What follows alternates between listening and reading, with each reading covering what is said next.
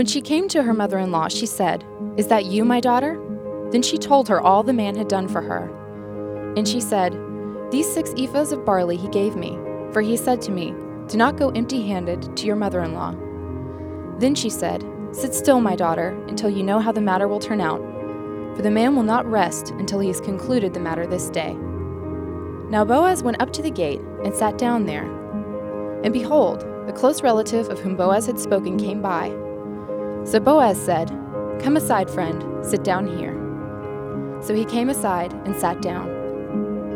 And he took 10 men of the elders of the city and said, "Sit down here." So they sat down. Then he said to the close relative, "Naomi, who has come back from the country of Moab, sold the piece of land which belonged to our brother Elimelech. And I thought to inform you, saying, 'Buy it back in the presence of the inhabitants and the elders of my people. If you will redeem it, redeem it. But if you will not redeem it, then tell me, that I may know. For there is no one but you to redeem it, and I am next after you.' And he said, 'I will redeem it.'"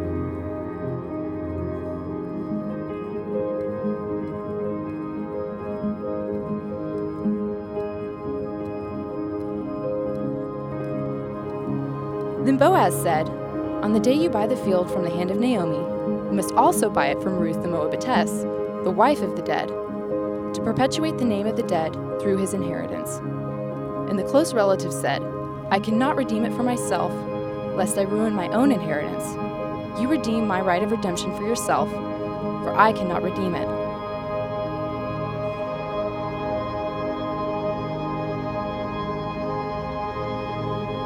Now this was the custom in former times in Israel concerning redeeming and exchanging. To confirm anything, one man took off his sandal and gave it to the other, and this was a confirmation in Israel. Therefore the close relative said to Boaz, "Buy it for yourself." So he took off his sandal. And Boaz said to the elders and all the people, "You are witnesses this day that I have bought all that was Elimelech's, and all that was Chilion and Mahlon's, from the hand of Naomi. Moreover, Ruth the Moabitess, the widow of Mahlon, I have acquired as my wife, to perpetuate the name of the dead through his inheritance, that the name of the dead may not be cut off from among his brethren, and from his position at the gate. You are witnesses this day."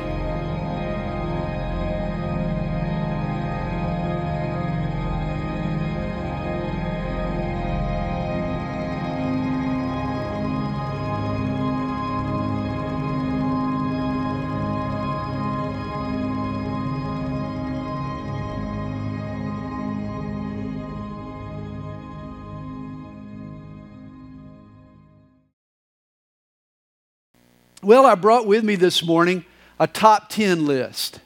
You know, I'm rather fond of these top 10 lists. And this morning I have the top 10 signs that you're at a redneck wedding. Here they are, the top 10 signs that you're at a redneck wedding. Number 10, the newlyweds leave for the honeymoon in the bed of a pickup truck.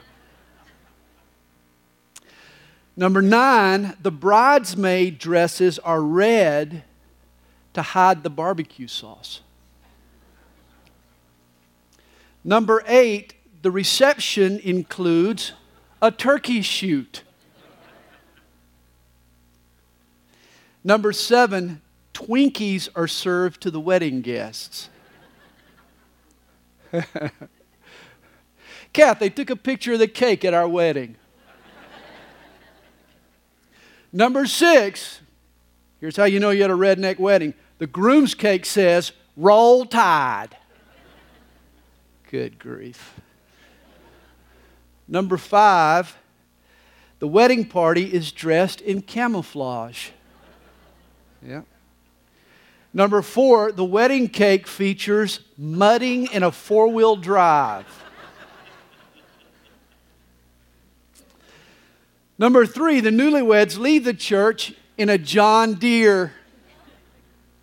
Number 2, rather than walk down the aisle, the bride and groom start their new lives together, diving in a mud pit.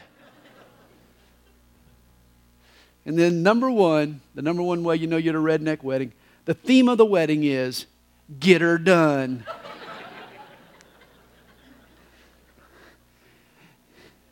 And if ever there was a redneck wedding, it was the nuptials for Boaz and Ruth. Boaz was a country boy. He was a farmer. His job was growing barley. Ruth was a poor peasant from Moab. They first saw each other in the rural countryside outside of Bethlehem. They met in the fields, no less.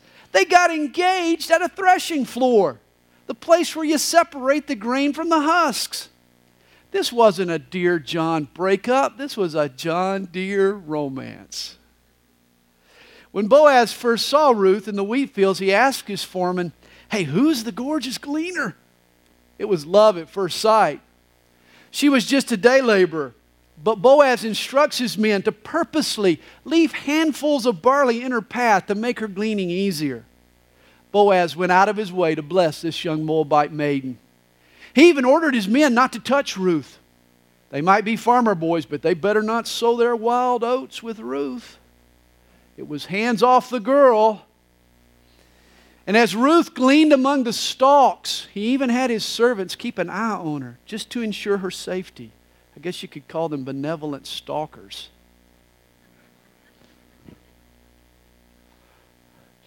I've done this 3 times now, and you're the first service that laughed. God bless you. And at the end of the harvest, Naomi, Ruth's mother-in-law, she decides it's time for Ruth to make a move. You know, in both love and war, sometimes you got to take risks. Ruth doesn't throw herself at Boaz, but she definitely gets in his way. You see, Naomi's the one that's been stalking Boaz. She knows where he's at. He's overseeing the end of the harvest. He'll be staying there at the threshing floor all night to protect his crop. It's time for Ruth to harvest a husband. And so Naomi tells her daughter-in-law to wait until Boaz finishes the work, until he eats and drinks and settles in for the night. Then she should slip up to him and remind him of his obligation. For Boaz was a relative redeemer. Ruth had the right to expect marriage from him. And when Boaz finally gazes into Ruth's eyes and the love flows, and he tells her how pretty she is to him, the bashful Ruth, she just sort of blushes and she whispers, "Aw, shucks." Get it? Barley fields, wheat fields, "Ah, shucks." Well, everything is going so well. Everything is going so well. Let's get ready for a redneck wedding. And the theme for the wedding between Boaz and Ruth was just get her done. Boaz, he was an older fella. Ruth had been married before. This is her second trip to the altar. Boaz and Ruth weren't interested in some kind of big ceremony, some kind of matrimonial extravaganza. They just wanted to get her done. But whoa, it isn't that easy. For as we learned last week, no wedding ever goes off without a hitch. I'm just full of them this morning. And there was a hitch in these wedding plans. You see, here's the problem with a redneck wedding. It can get complicated.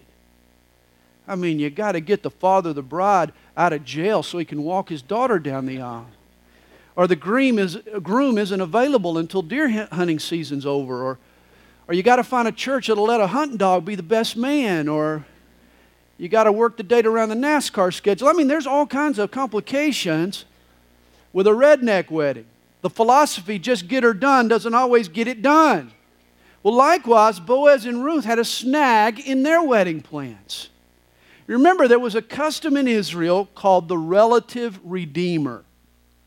Hebrew culture took family seriously. Siblings had the responsibility to pick each other up when trouble struck. If a man went upside down financially and lost his field, his nearest relative would step in and buy it back. In an agrarian society, a family's fortune and future, their very survival was tied to the land. Thus, if your field was foreclosed on, you would lack the means of feeding your family. For future generations, your family might be out in the streets. A foreclosed family was doomed unless a relative stepped in to redeem. But that was just the tip of the iceberg. Oh, it's easy to plop down some cash and pay the debt on a parcel of land, but the responsibility got even more complicated. For if a man died without a son, again, his nearest relative was to step in and marry the widow and sire an heir who would carry on the family name. A genealogy was even more important to a Hebrew than a field. For all Jews dreamed of Messiah being born through their lineage. That meant that if a family died, hope died. It was one less family through which Messiah might come. Thus, the law of the relative Redeemer kept hope alive for all Hebrew families. Well, Naomi and Ruth, they thought that Boaz was their man. But there was a hiccup. Boaz has some bad news in verse 12. He says, "Now it is true that I am a close relative. However, there is a relative closer than I." Ruth's family tree had a limb closer to her than Boaz. Sandwiched right there in the genealogy was another name. And when Ruth heard of the man who had first dibs, her heart skipped a beat. She had fallen in love with Boaz, and Boaz loved Ruth. And how do we know? Well, Boaz is going to pursue this man in hopes that he'll forfeit his first position. If he didn't love Ruth, he would have dropped the issue. You know, he wouldn't have been motivated to press forward. It wasn't really his obligation. If he didn't love her, he would have let it drop. But Boaz wants to marry Ruth. His motive is not just duty, his motive is love. In fact, Boaz proves his love and commitment to Ruth and her mother-in-law in verse 15. I mean, the jewelry store is closed. He can't go and purchase a big rock, but he's got plenty of barley. And so before Ruth goes home, he loads her up with 6 ephahs of freshly threshed grain. That's 70 pounds of barley. If you can't buy an engagement ring, you can at least send her home with some multi-grain flour. Of course, you might not be impressed, but remember, this is a redneck wedding. Crops work for wedding presents. And Naomi was overjoyed. Here Boaz reveals his masculine shrewdness. Bo knows women.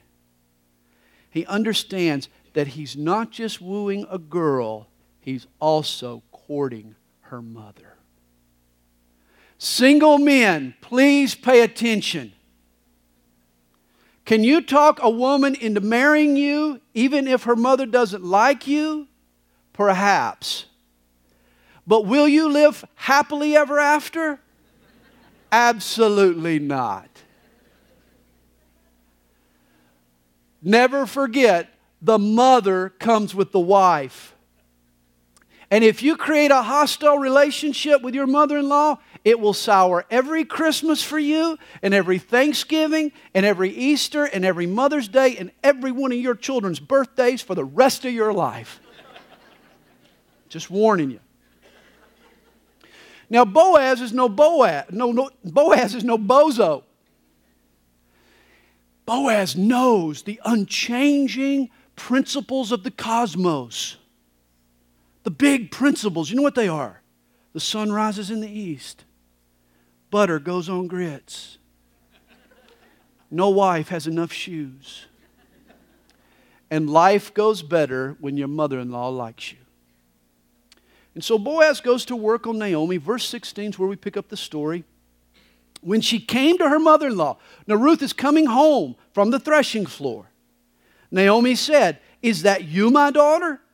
Then she told her all that the man had done, and she said, "These 6 ephahs of barley he gave me. For he said to me," he being Boaz, "do not go empty-handed to your mother-in-law." Boaz is a genius. I mean, this is like taking your girl to dinner and then sending her home with an extra dessert. "Oh, Mom, Reggie just thought you'd like a triple chocolate hot fudge meltdown." Ever been to Applebee's? You need to get out and live a little.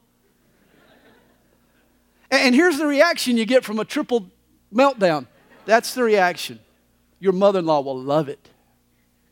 Verse 18. Then she said, "Sit still, my daughter, until you know how the matter will turn out. For the man will not rest until he has concluded this matter this day."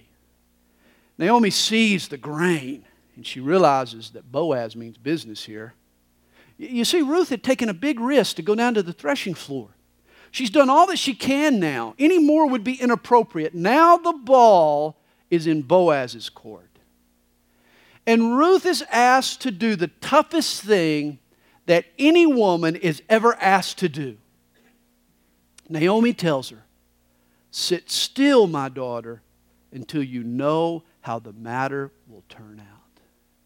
Ruth, chill out. Sit still and trust the man in your life. Wow. No more stepping out for Ruth. No more setting sail. No more taking the bull by the horns. Ruth has done all the maneuvering and manipulating and the controlling of the situation that she can do. It's now time for her to trust her man. And this is the place that a lot of wives never visit. They can't sit still. Ladies, if you were here last week, you're well aware that Ruth was far from complacent or inactive. Passivity was not her problem. She was brave enough to take a risk. Ruth stepped out and showed some daring initiative. She didn't propose to Boaz, but she proposed that Boaz propose. And for an Oriental woman living in a patriarchal society, that was plenty gutsy. In fact, the impression you get of Ruth is that she was more of the go-getter than Boaz. Maybe she was a firstborn, a type A. Boaz was more laid back. Ruth was always trying to make it happen. Boaz was just sort of willing to let life come to him. As they say, opposites attract. Over the years, I can't tell you how many high-strung, highly motivated, success-driven women have come to me complaining that they thought their husband didn't have enough ambition. I'll bet Ruth complained to Naomi, "Why isn't Boaz more of a leader?" But Naomi knows men. She is a wise one, she is. And when she saw the barley, she knew the man will not rest until he has concluded the matter this day. Naomi knew that Boaz had it in him. He would lead, perhaps not in the way that Ruth wanted, but in the end, Boaz was man enough to get her done. Ruth needed to sit still, to let go, to turn loose, and to learn to trust her husband. A few months after Kathy and I got married, we had a visitor. A guy I met at the Calvary Chapel Bible College had tracked me down. He said that he had heard that Kathy and I were starting a church. He had received a sizable inheritance and he wanted to bless us. He would help us with a down payment on a new home. Well, Kathy was overjoyed. At the rate I was headed, it was going to be years before we got into a home. I was happy, but I had some reservations. Things just weren't quite right. I can recall Kathy sort of sitting me down and saying, "God wants to bless us. Why are you resisting?" We actually went out with a real estate agent to look at new homes. Well, when the guy saw that we'd taken the bait, he decided to reel us in. He had to go to New Orleans for some last-minute paperwork. All he needed was $500. He'd reimburse us when he got back. I hesitated. No, it didn't feel right to me. And at that time, $500 for us was like $5,000 today. Of course, Kathy had no problem with the $500. She was already counting on the $50,000 down payment. Well, our friend left with our $500. And 30 years later, we're still waiting on him to reimburse us the money. But the lesson learned was worth far more to me and my marriage than $500. Because God taught us a biggie. In the 30 years we've been married, I can honestly say Kathy has never again questioned my discernment. Now, she voices her opinion, but in the end, she trusts God to lead her family through her husband. Ladies, it can be tough for a wife to sit still and to leave the matter in the hands of a fallen, fallible, error-prone, imperfect, fill-in-the-blank characteristic of your husband. especially after he's dropped the ball a time or two. But wives, your husband will never develop into the leader God wants him to be unless he has your permission to lead. Here's how it works. Ladies, understand this. Don't make your support contingent on your husband proving himself. A wife's support is what a husband needs to prove himself. He can't prove himself until he's got it. Pray for him, encourage him, provide him your input. There's a lot a wife can do, but there comes a time when you need to sit still. Here's where you have to take another risk and let your husband lead. This is how it's worked out in our marriage. Kathy's confidence in me, it drives me to my knees. She trusts me to listen to God and lead our family, and it causes me to shake in my boots. I humble myself and I open my Bible and I get her opinion and I consult with wise counselors and I research the decision and I examine the pros and cons 2 or 3 times and I pray and pray and I pray. In the end, the final decision is mine, but I make it with fear and trepidation because my wife has put her trust in me and I don't want to let her down. Ladies, some of you have control issues. I know you do. You won't let go. And you are undermining your husband's leadership even as you complain that he won't lead. You're creating the very problem you spend so much time grumbling about. Proverbs 14 verse 1 says it best. The wise woman builds her house, but the foolish pulls it down with her hands. All wives influence their husband, but how? Do you help him man up, or do you constantly pull him down? And let me say, I know firsthand how tough a task it is to sit still until you know how the matter will turn out. It is very hard. And how do I know, you ask? Well, this is the role that each of us plays in our relationship with Jesus. Hey, so much of my life is beyond my control. I'm like Ruth. I have to sit still and trust Jesus that He will not rest until He has concluded the matter. And the man in my life, he's perfect. He's the perfect leader. Jesus is flawless. His judgment is impeccable. His decisions are always spot on. He's never let a follower down, ever. And yet I confess, I still find it tough to sit still and trust Him. I want to manipulate and twist and control and maneuver and apply my own elbow grease. I live as if I can do it better than He can. How arrogant of me. We all would do well to heed the advice of the psalmist. In Psalm 46 verse 10, we're commanded, be still and know that I am God. You see, here's the truth about life. None of us are truly in control. Life gets out of hand for all of us. And how we handle it produces either fear or faith. Fear grows when you lose your grip, the grip that you're desperately trying to maintain. But when you voluntarily take your hands off and turn loose and trust God, then faith grows. It's all in your approach. Will you grab on, or can you sit still? Well, chapter 4 begins. Now Boaz went up to the gate and he sat down there. Now the gate of an ancient city was the equivalent of a county courthouse. It was a community center. Merchants would set up shop in the gate area. Groups would gather there. It was where the town judges settled their disputes. And behold, the close relative of whom Boaz had spoken came by. So Boaz said, come aside, friend. Sit down here. He's being very nice, being friendly. He's got a deal to strike. And so he came aside and sat down. And then he took 10 men of the elders of the city and said, sit down here. So they sat down. He takes 10 elders. He takes 10 because it took 10 to render a legally binding decision. And that's what he's hoping for here. Notice Boaz is transacting business with a brother, but he wants to get it in writing. He wants to make it legal.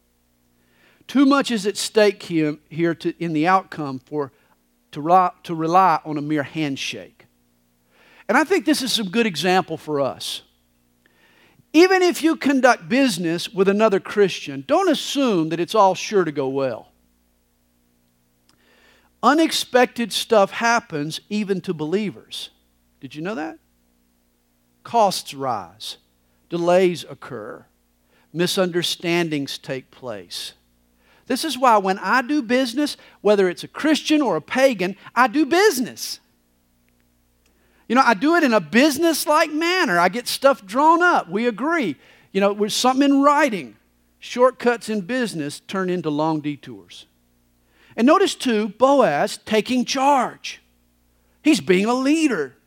He insists on his relative to sit down. He signs up 10 elders and forms a tribunal. Boaz is stepping up to the plate.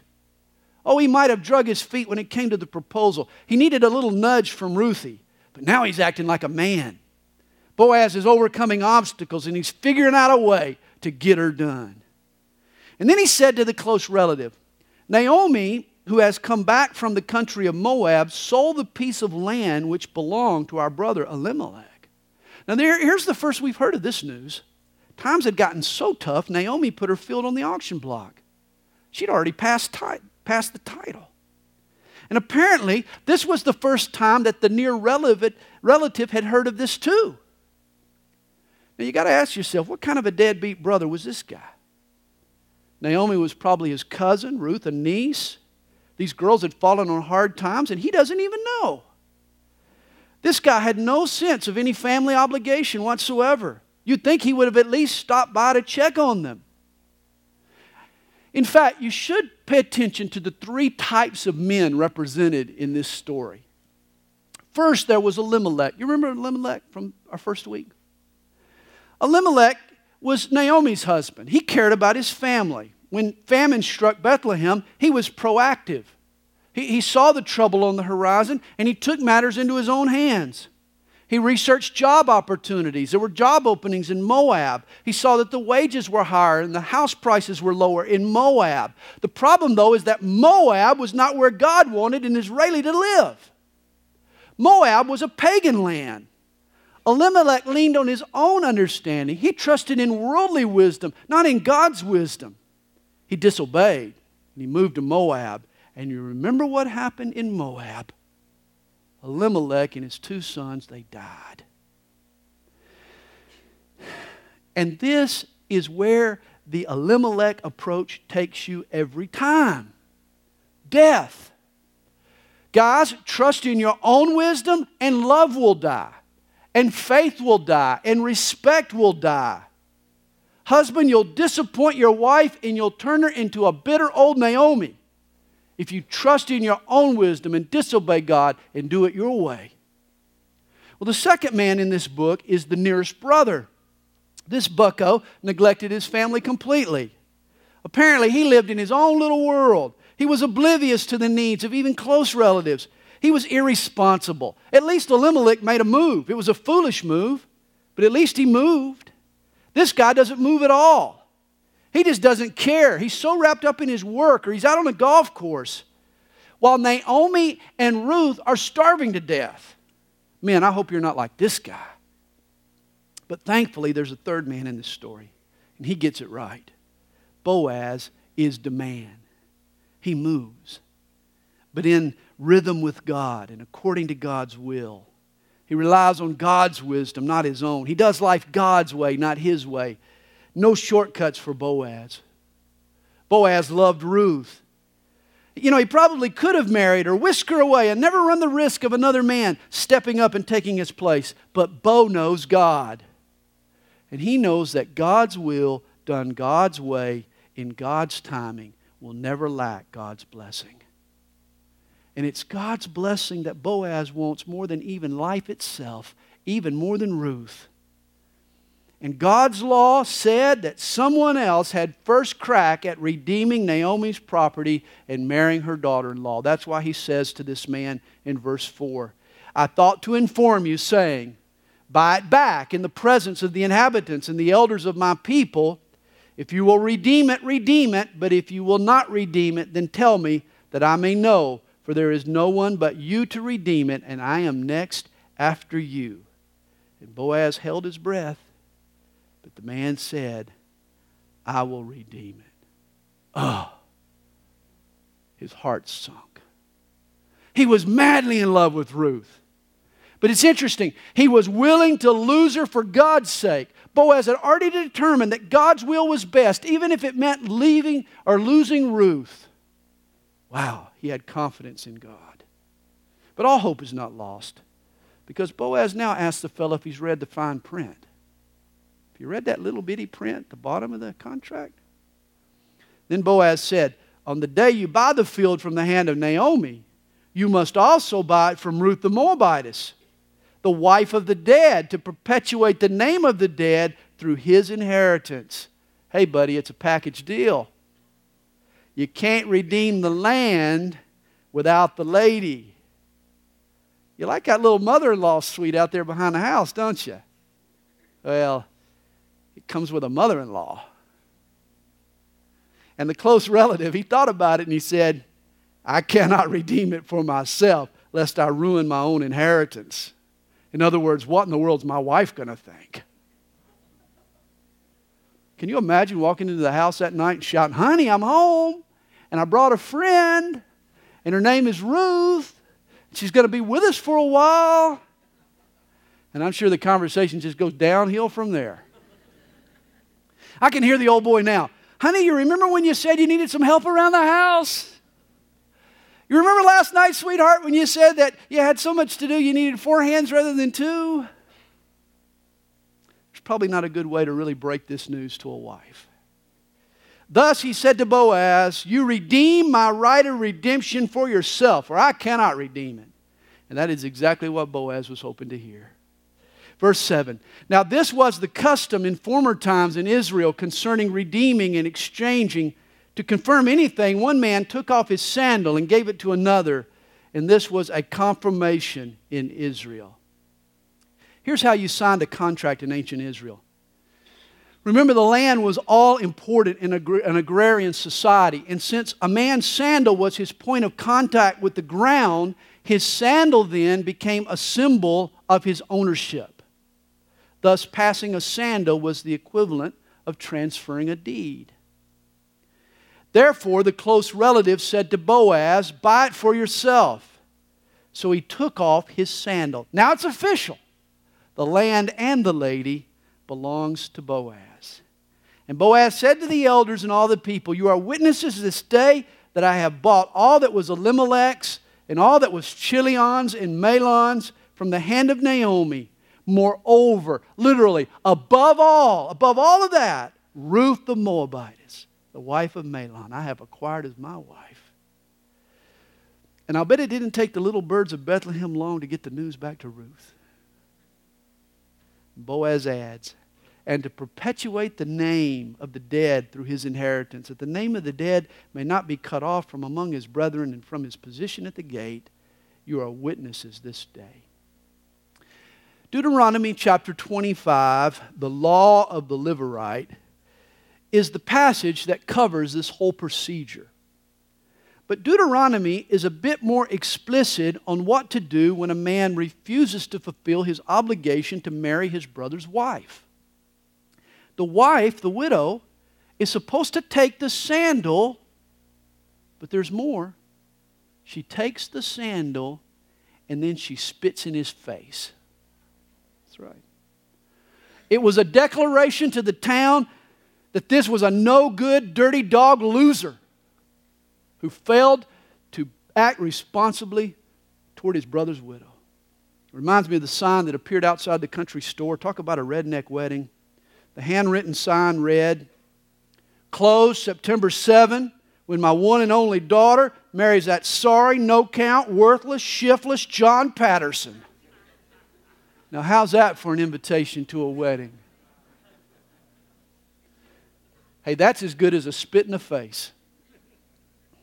Well, apparently, Boaz and Ruth decided to forego the spitting in case the threat of public humiliation might scare this old boy into doing the right thing. These two lovebirds never wanted the rival man to follow through. You know, it's interesting, what turned off Naomi's relative is what turned on Boaz. The other guy wanted land. Boaz already had plenty of property. He could have cared less about another field. He didn't want real estate. He wanted Ruth. Boaz bought the package. He purchased the field to get the bride. And here's how I want to close this morning. I want to talk to you about Jesus. Because this is how He loves you. This is how much He loves us. Jesus bought a field because He loves the bride. In Matthew chapter 13, verse 44, Jesus tells a familiar sounding parable. He says, the kingdom of heaven is like treasure hidden in a field, which a man found and hid, and for joy over it, he goes and sells all that he has and buys that field. In the Garden of Eden, God gave mankind dominion and authority over all His creation. But when Adam sinned, he forfeited that control to Satan. You remember when Satan tempted Jesus? He took Him to a mountaintop and he showed him the kingdoms of the world. And he said, if you bow down and worship me, I'll give you those kingdoms. Of course, Jesus refused. He worshiped only God. But the Lord never questioned Satan's right to offer him those kingdoms. For Jesus realized that this fallen world, for the moment, belongs to Satan. In John 12, Jesus refers to Satan as the ruler of this world. God is the original and will be the ultimate owner of all creation. At the start, though, God deeded it to man, but man lost it in a foolish transaction with Satan. And that, my friend, in a nutshell, is why the world we live in today is in such a mess. That's why there's illness and rancor and evil and cancer and tornadoes and riots and injustice.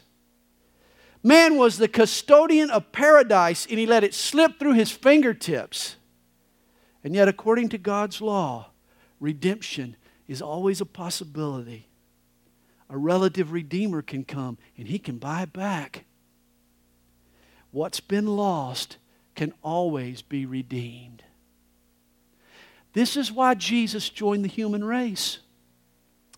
He became our relative. On the cross, our sinless brother paid the redemption price to wipe out Satan's claim and to transfer the title deed. Jesus redeemed all of creation back to God. Remember His final words? He says, it is finished. In the original language, it's one word, tetelestai. It was an accounting term. It meant paid in full. When Jesus died on the cross, all that needed to be done for the world to be redeemed to God was completed.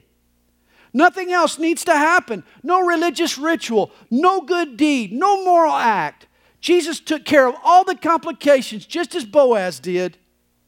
He did all that was necessary to retrieve a fallen world back to God. But here's why He did it. And here's what you need to know.